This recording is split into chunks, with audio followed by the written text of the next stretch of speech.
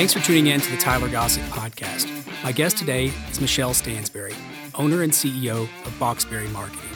Michelle got her start at the age of 15 working on some political campaigns and helped McCain Palin create online presence in social media. She recently started Boxberry Marketing to help other businesses reach their goals and reach more people. I really enjoyed sitting down with Michelle, talking about her background, learning a little bit about how companies market using social media, and our discussion around ethics and free speech as it pertains to social media.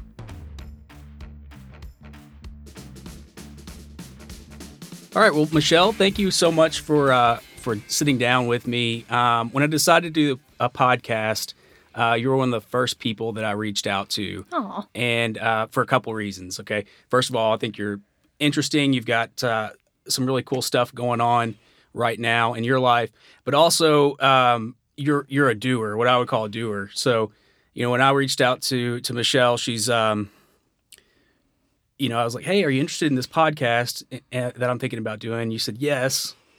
And then you followed up with me. I pushed you to do it. Yeah, twice. And so this is kind of the reason I reached out to you because, you kind of helped me all right, let's get going. Let's do this.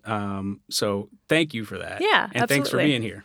Yeah, I'm excited. Yeah. So one of the things I want to talk about right out of the gate is, where you started. Okay. So let's kind of go back to 2006. Okay. Right? 2006, you're 15. To 2006, I was 12, but that is when I started my first. Okay. Yeah. Yeah. So you started your first kind of foray into social media and marketing. So tell me kind of what happened there, how you were approached, and what you kind of did. So 2006, I worked my first U.S. Senate campaign. And I think it was 12. So maybe a little bit older. And my mom basically signed me up for it. And she's like, this is just good to learn civic responsibility. So Right. she was like, you're going to just, volunteer for 3 or 4 hours on this campaign. No big deal. And so basically I was just phoning prospective voters. Okay. And then from there, she was like, okay, well, if you want to do a couple more hours, you can, but you don't have to do any more. And I was like, no, I really like this. Yeah. And then this, reporter reported on the fact, they had kids helping with this campaign that were actually into it. Yeah. And so from there, I was like, oh my gosh, this is so cool. I get reported on for this. Yeah. And then I think from there, I was just kind of hooked, and I met what would become my political mentor after that. And so everything kind of kept going. So you're making calls for this political campaign. So did you like the fact that you were kind of plugged into this world? Did you like were you into the platform or the message that the particular candidate had? I don't think I understood enough about policy at that time. I grew up watching news shows, but when you're that young, you don't understand. Mm-hmm. But what I thought was just so cool was the environment of it. Just listening to all these political candidates come out and stump for this U.S. senator, and then all the press always swirling around them, all the people swirling around them. I just thought it was such an interesting world that I hadn't seen before. Right. And it seemed a lot more serious to me and a lot more legitimate than maybe, what you would see if you were on Disney or something, right. as an actor or something. So to me, it was just a really, really an interesting world, and it just seemed so fascinating and serious to me. And I knew I didn't understand policy issues, but I understood the implications of what it meant.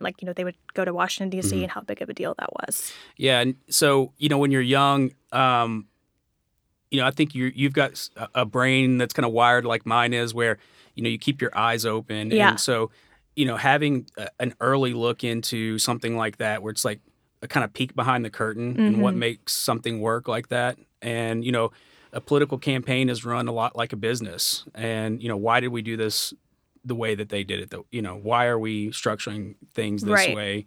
And kind of looking at a peek behind the curtain and seeing, what makes things work. I can certainly understand why that would appeal to somebody like that. So now fast forward a little bit. And so our next step, we Yeah. went into a little bigger campaign, or quite a bit bigger campaign. Yeah, So, so I interned in 2008 for McCain Palin. right. So I had just turned 15.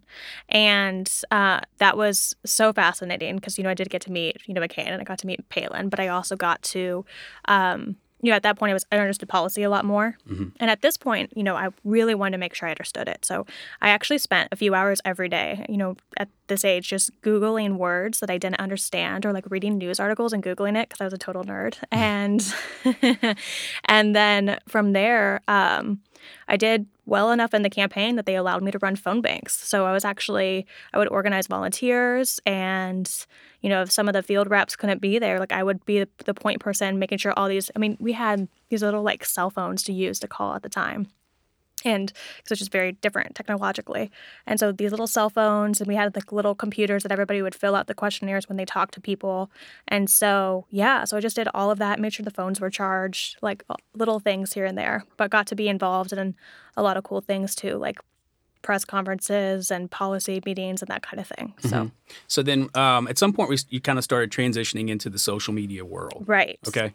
So, 2008, so the campaign ends. Obviously, McCain Palin did not win. It's close. Yeah.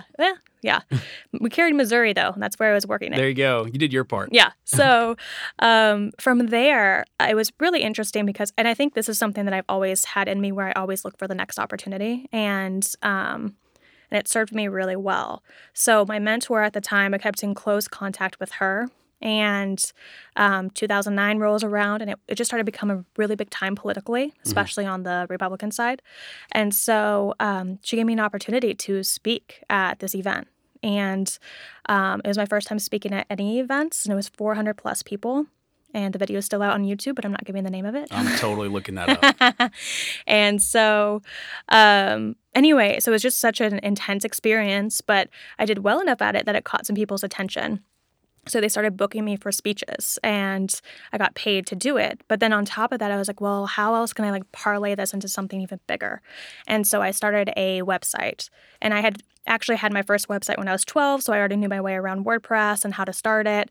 So I started this website, and it was a policy blog, and I gathered all my other little political nerd friends at the time, and we published content every single day that had to do with policy issues and news.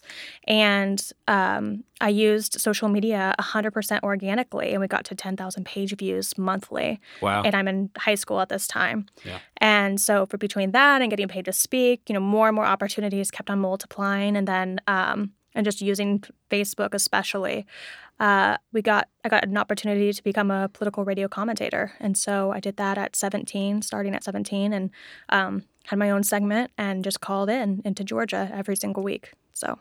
Wow. So that's great. So how did the social media, how did you learn that stuff? What did you do to kind of plug in? So it's new at that point, right? Right. It's really new.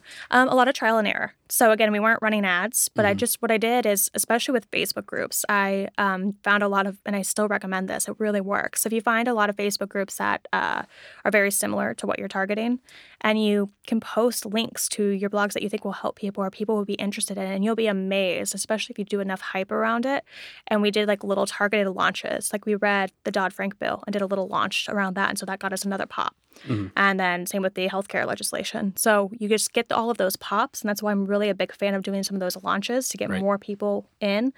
But publishing in those groups is amazing because people see it. They give you more opportunities. Right. They like the content, and you get tons and tons of traffic. Right. And to me, and I'm social media, we can get into this in a minute, but I'm not what you would consider like social media guy. I don't just crush social media. But, I think the key to me is actually providing something of value to the people.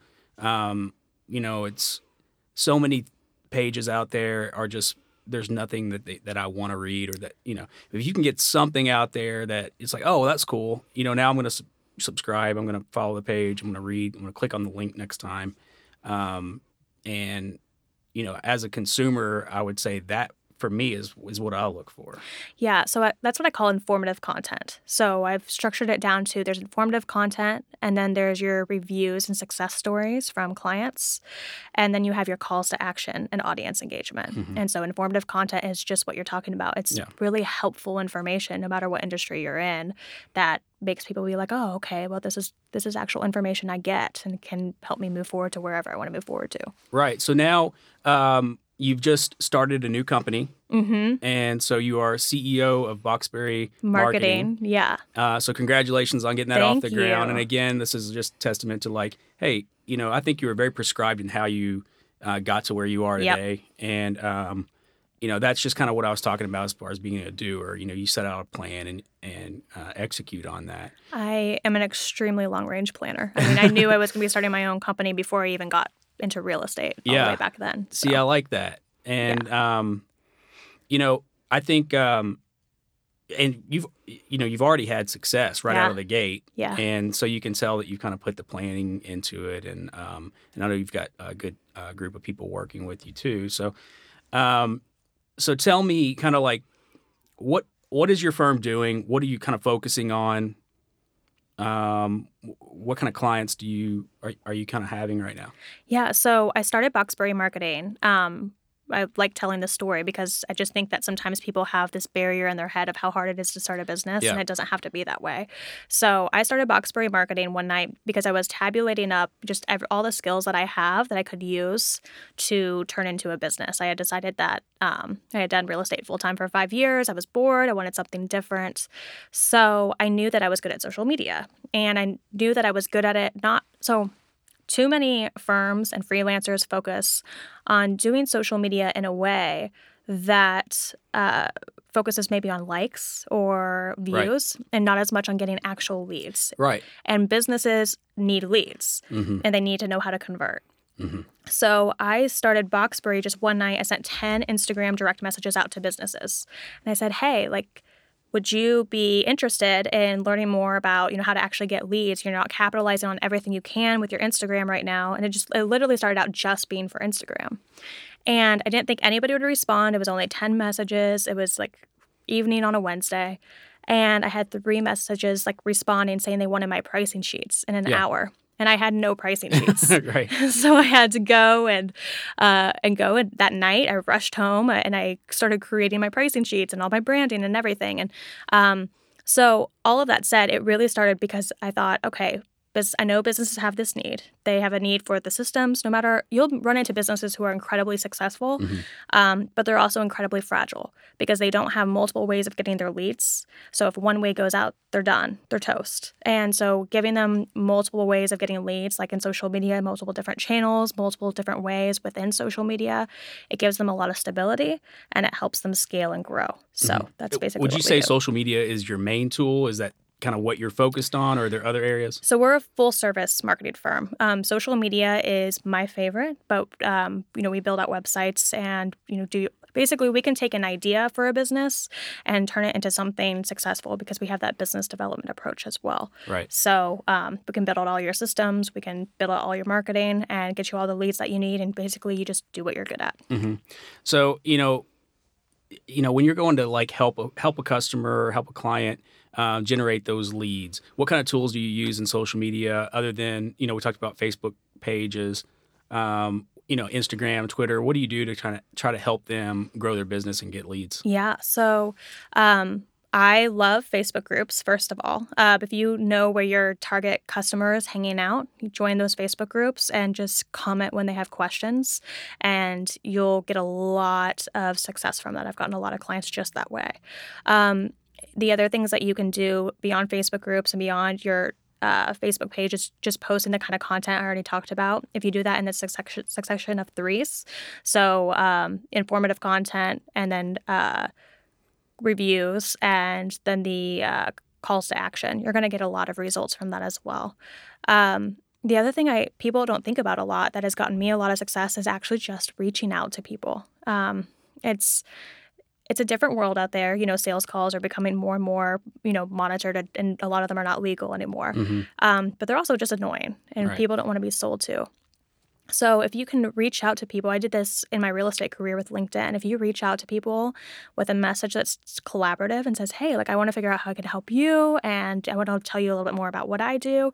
Are you free for a cup of coffee? Mm-hmm. And it's made me tens of thousands of dollars just sending those kinds of messages. And it Yeah. builds out a community for yourself for a long time. Right. So many people, I think, have their hand out saying, oh, hey, help me. Yes. That when you Yes. flip that on its head and say, hey, what can I do to help you? And Right. then, you add value to other people. I feel like it comes back. Right. And so that's what we way call more. social selling. It's just always adding value. If you're always adding value. And this is the two mistakes I see businesses make the most. They'll post stuff all about themselves, like their mission statement, and then be like, call us for more info. Nobody's going to call you. Yeah, because they don't care It's about not solving their problems. Like they don't understand what you're selling. And if they do understand, they're like, well, who cares? And they just pass right through it. It doesn't interrupt their thought pattern. The other thing is sometimes we all think way too much about, so if you know your industry really well, as you should, you don't realize that everybody else does not know your industry as well as you. And so I see this a lot with real estate agents. So they'll publish those market statistic reports. Right.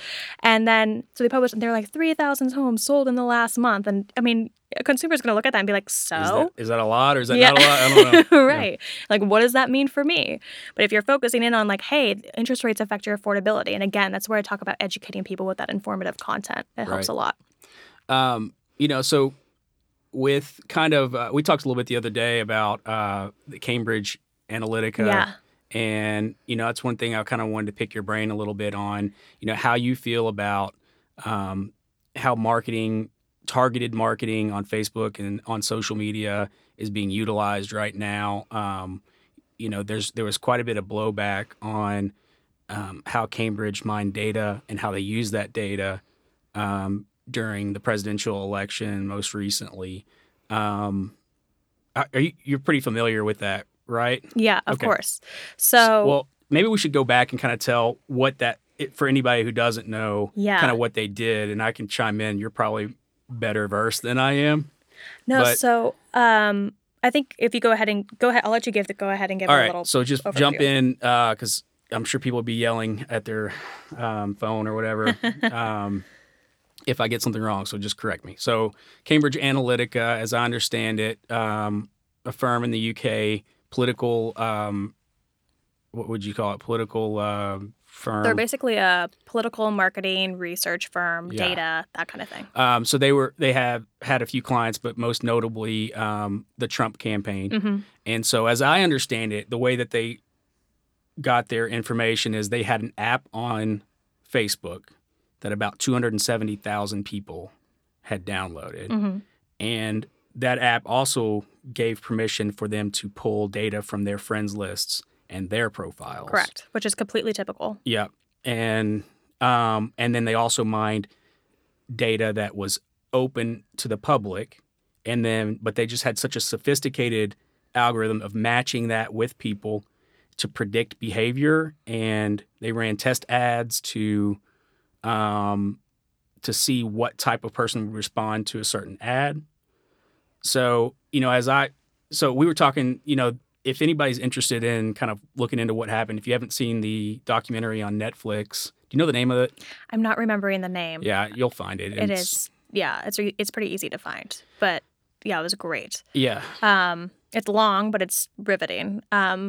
Yes. So talking about all of that stuff, I guess the backlash, was people felt like they didn't understand that their data was going to be used that way. Mm-hmm. And number two, I feel like it was so effective that it scared a lot of people. Exactly. And what's so funny about all of this, and I think the reason people got especially freaked out about it was because it had to do with politics. And so people are questioning the ethics of it, Right. Versus a company doing it. But companies do this stuff too. So that's one thing that, when I hear this kind of stuff, I feel a little bit bad for Cambridge Analytica in terms of, they were the fall guy. Right. They're opening up an important conversation. They didn't necessarily break the law.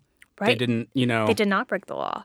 But the thing is, and here's the biggest issue that I've learned with running all the campaigns that I've run at this point, is that too many government officials do not understand technology at the rate that they need to, and government moves so slow. I mean, oh my gosh, go to a government website and you'll just like see how slow and outdated things are. So it runs so slow and adapts so slowly that, you know, these things that need to be regulated are not regulated. And there's a lot of thought leaders that are calling for it and say, you guys don't understand what data is about. What's going on, Yeah. And so I was raised by, my dad, who's, very big about technology. It's a lot of what he did. And so I was raised knowing about data really, really young. And so for me, this stuff, I hear it, and I'm like, this is not that surprising for me because I already knew it could happen. I already knew it could be done.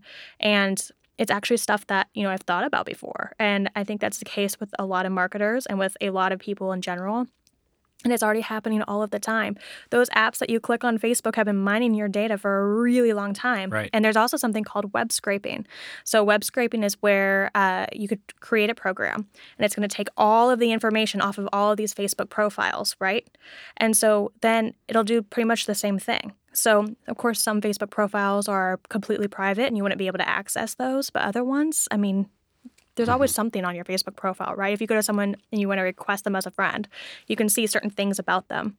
So you can just scrape all of that information off and use that in your marketing as well. And that's also not illegal. Yeah. And, you said Cambridge was kind of the fall guy. And I think it's definitely, it brings it to the forefront because people feel manipulated in what they were voted for. Or maybe they think that might have been the case. But, I mean, I use Instagram quite a bit, and I can't tell you how many times. I'll give you a good example. I'm sitting there on the couch watching football Thanksgiving Day, okay? And I look down, and my brother-in-law is sitting on the couch beside me, a different couch, and I look down, and I'm like, oh, I like his boots. And I'm thinking to myself, I need to get some boots like that. My boots are kind of worn out, right? That thought enters my head. I don't Google it. I don't look on Facebook for it. Nothing. Don't take a picture of it. I never even speak it out loud.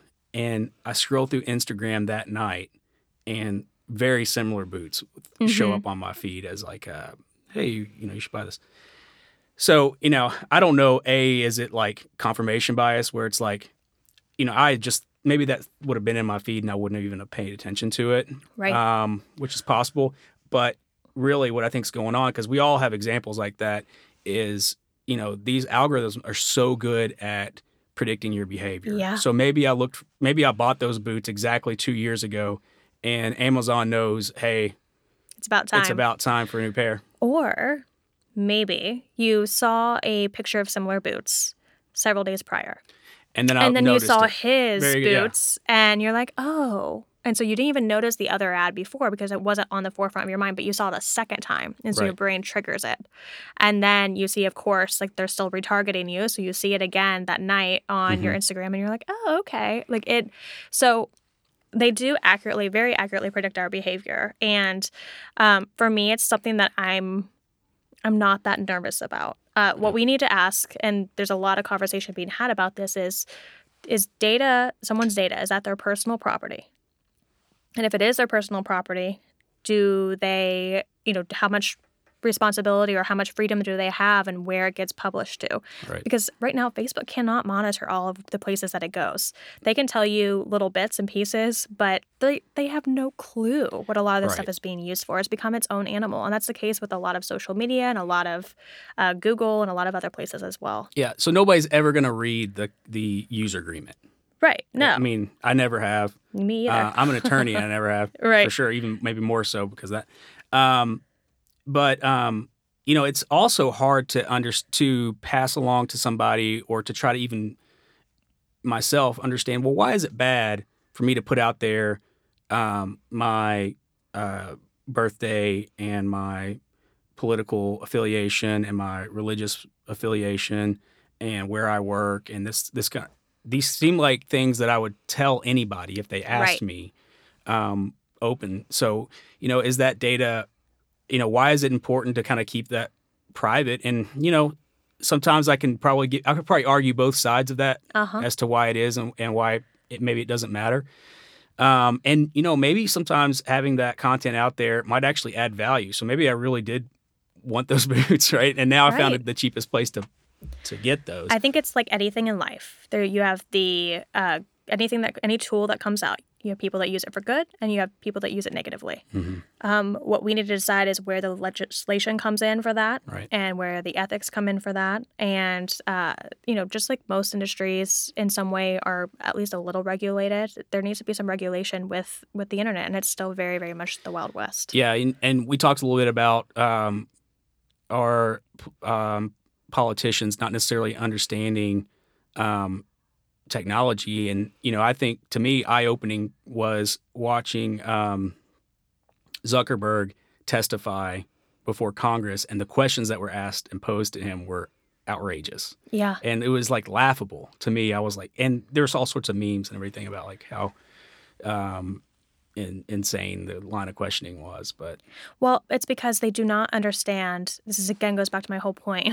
Lawmakers do not understand technology. So they're questioning on something that they do not understand anything about, that they have not educated themselves on, that they have not educated themselves on the potential of where it could go. It's hard to legislate something effectively if you don't know where it's going or where it could go. It reminds me, there was so I have this thing, this is the PR in me, but I'll choose people that I admire in terms of their interview skills, and I'll watch all of their interviews to try to learn their tips. And so I was watching actually quite a few on Elon Musk. I find him fascinating. He just has a very sarcastic, dry way of dealing. I think it's amusing. But did you watch him smoke weed on Joe Rogan? I didn't. I did actually watch that one. Yeah. Yes, that was so funny. Yeah, that was probably not the best decision, but No, he was struggling a bit there. He probably felt like a normal human for a second. Yeah, he was not. He's not a robot. Like, slow down for a second. It's like, oh my goodness. But it's interesting. So he had like all 50 governors of the states, in front of him, and he was talking to them about like, hey guys, get on this in terms of AI or artificial intelligence, in terms of technology. Like, you guys have a lot to regulate here, a lot that needs to be done, or some scary things could happen. Right.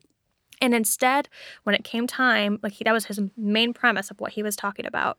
And when it came time for these people, all the governors, to ask questions, none of it was about this stuff. It was none of it was about technology. They didn't understand it. Right. One governor, I won't say which one, just sat there and was like, "Do you feel like your stock is overvalued?" And it's like, oh my gosh, this is just not even. You have one of the brightest minds in front of you right now that understands where technology is going. You should be digging in deep and picking their brains. Well, I could do a whole podcast, and maybe I will, on artificial intelligence. Yeah. And I love that stuff. It's crazy.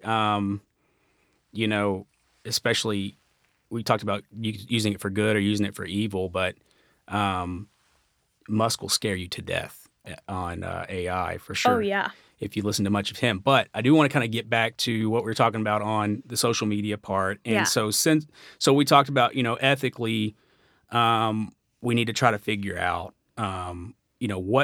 what are the companies that have these social media companies? What are they responsible for? So, I think, to me, looking back towards like the beginning of social media, the content was user provided, and it was like, look, hey, we're going to provide this platform, and you guys provide the content. Right, take it and run. Do it whatever you need to do. And so somewhere along the line, I think when, especially Twitter and even with the fake news that Facebook's trying to regulate, they have started a foray into, okay, I guess we're going to police content. And to me, as soon as they kind of dip their toe into that water, now they flip the switch where, okay, well, I guess now Facebook or Twitter is now partially responsible for content. And to me, when they kind of made that move, I think it kind of sealed their fate. And, it's so hard. There's so many users. I couldn't even tell you, you might know how many users are on Facebook or how many users are on Twitter. But either way, it's impossible to police all that content. Right. So, what are your thoughts on that? Do you think that your social media companies have an ethical duty to limit I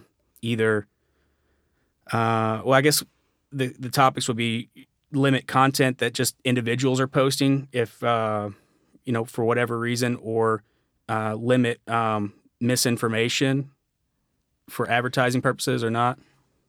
So there's a couple different sides to it every time I think about it. One, I'm very much in the realm of, a business should have a lot of freedom. It's their platform. They should decide how it goes. But when you have such a big reach, like Facebook does, or Twitter, or any of these social networking sites, or even Google, and you have such an ability to sway people's mindsets or sway, an entire sector of people who believe the same way, you have to really start to ask yourself where those lines need to be drawn. So I think that they do have a responsibility is kind of the conclusion that I've come to. I just don't know how much or what that looks like, because I still believe in free marketabilities. I still believe in people being able to create amazing things from, whatever resources are available to them, like social media. So I don't think it should be so intense. But it's starting to get a little bit scary, and I think it's going to keep on getting worse. But I think we've talked before about, Alex Jones being censored completely. Because he would say things, if you don't know who Alex Jones is, he would say things like, the Sandy Hook shooting didn't happen. Right.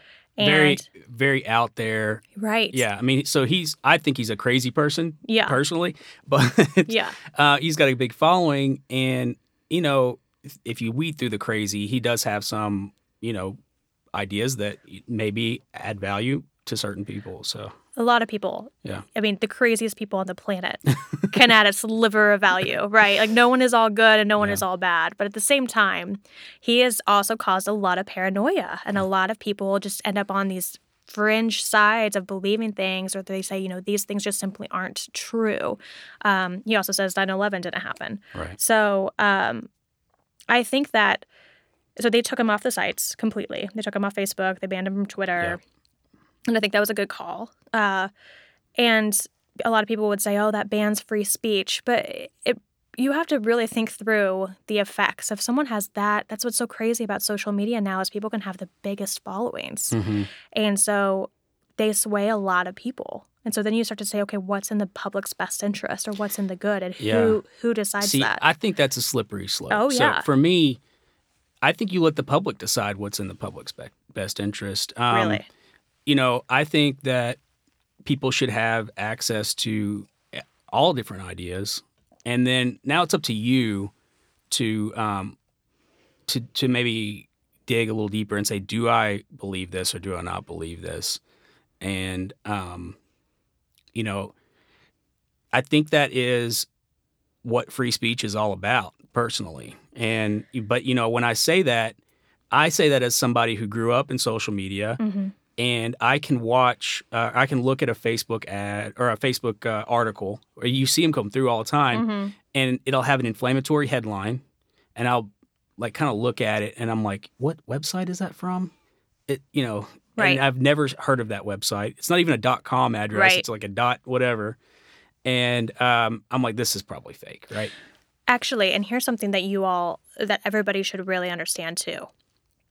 When you click articles like that, if that same organization runs Facebook ads, it allows them to create lookalike audiences. It allows them to use Facebook pixels to follow you around more. It allows you to get them to get more data with those lookalike audiences. So what's a Facebook pixel? Yeah. So Facebook pixel is some code that you install on a website. So you go to the website, and then from there, the Facebook pixel allows you to create what we call lookalike audiences, which basically means that you can take that, with a pixel, you can follow people around Facebook. So if you ever basically like a cookie? Kind of, yeah, basically like a cookie. Yeah. And so if you've ever clicked on something and then it just follows you, that's exactly what we're talking about. Or if you're continually seeing more and more of that kind of content. So are you saying follows you within Facebook world or even outside of that? Facebook world, but it can also follow you through search engine marketing too if you're going to an outside website. So search engine marketing on Google and everywhere else. Wow. So, yeah. Yeah, so I've seen that. Right. I click on something in Facebook and then I go open a Google search engine and then that ad is there. Right. So that's the kind of marketing we can do. Mm-hmm. And it's not all bad. I mean, if you, for example, for you with the boots, if it's boots that you wanted or you're thinking about. If you own a shoe store, this is a great thing. Exactly. And it also is good for you too. If you wanted those boots and you're trying to decide which types you want, then you're seeing all these options. That's great. Where it gets bad is when you have these spam type websites, which was what you're talking about, an inflammatory clickbait, we call it clickbait type article you're like, what? Is that possibly true? And you click without looking at the source, then you're right. They can start following you around and they get more about you and over time. So, I will always say, be careful. If you don't trust the source or know the website, I think it's great that you look at that, and obviously I do too, but I wonder how many people do. It would be good to get some sort of polling done. Yeah, no. I mean, I think that eventually, like maybe I have more faith in society than some people, but I feel like people will understand, like as technology increases, people will get better at that. So certainly when I was 11, I would have probably read that article and been like, oh, that must be true, or that headline. Now as I've understand how things work, I'm more skeptical of things. But the other thing is I have watched YouTube videos. Like if you watch a YouTube, you can be convinced the earth is flat. Those are great. They're really good. You're like, wow, this seems pretty plausible. And then you're like, oh, wait. Science exists. I forgot about that. But, I think it's really any negative that you get from allowing these ideas to be shared, if they're false, if they're inflammatory, if they're flat out wrong, the negative stuff you get from that pales in comparison to the potential of limiting thought. Sure. But I will say that I think that consumers as a whole, if you really wanted to be completely informed about everything that could happen with your data and everything about marketing and how people can follow you around and just how they can use your information, if you really wanted to learn all of that and be up to date on all of it, it would be a more than a full-time job for you. Right. And so I think that that's the other thing that we've really got to think about is, yes, people will get smarter on certain things over time, but then by the time they're getting smarter on that, there's something else for them that they should be thinking about. So I think at the end of the day, we can't lose track that these are private companies. Facebook is a private company. Twitter's a private company. Sure. So, it's their business. If they want to limit speech, I mean, within a certain, as long as we are not, and the question comes down to, is this the new town hall or the new town square? It is. Where you have to have access to Twitter because that's the only way you can get your point across.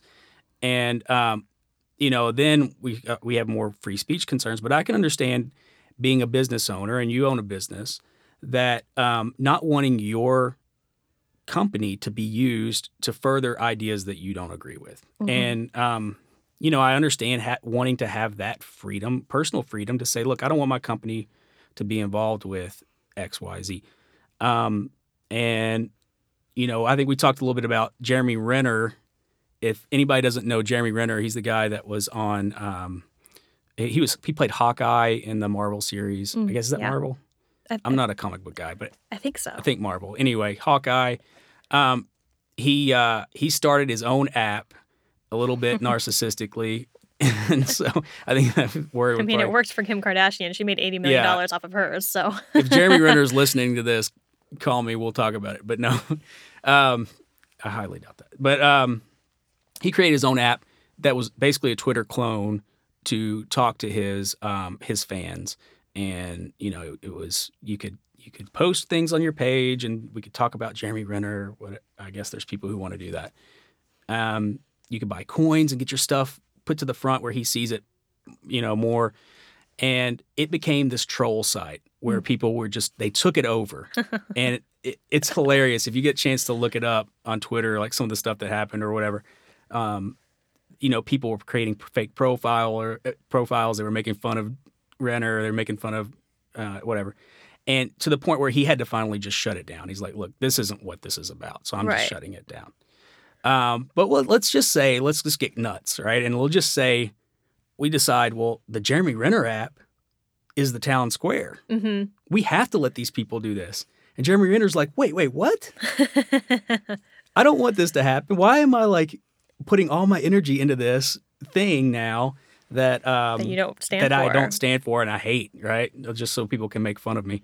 So, I can understand that, and I understand where these companies are coming from. I don't know that it's motivated by personal thoughts so much as a fear of a backlash with the general public and a backlash with advertising.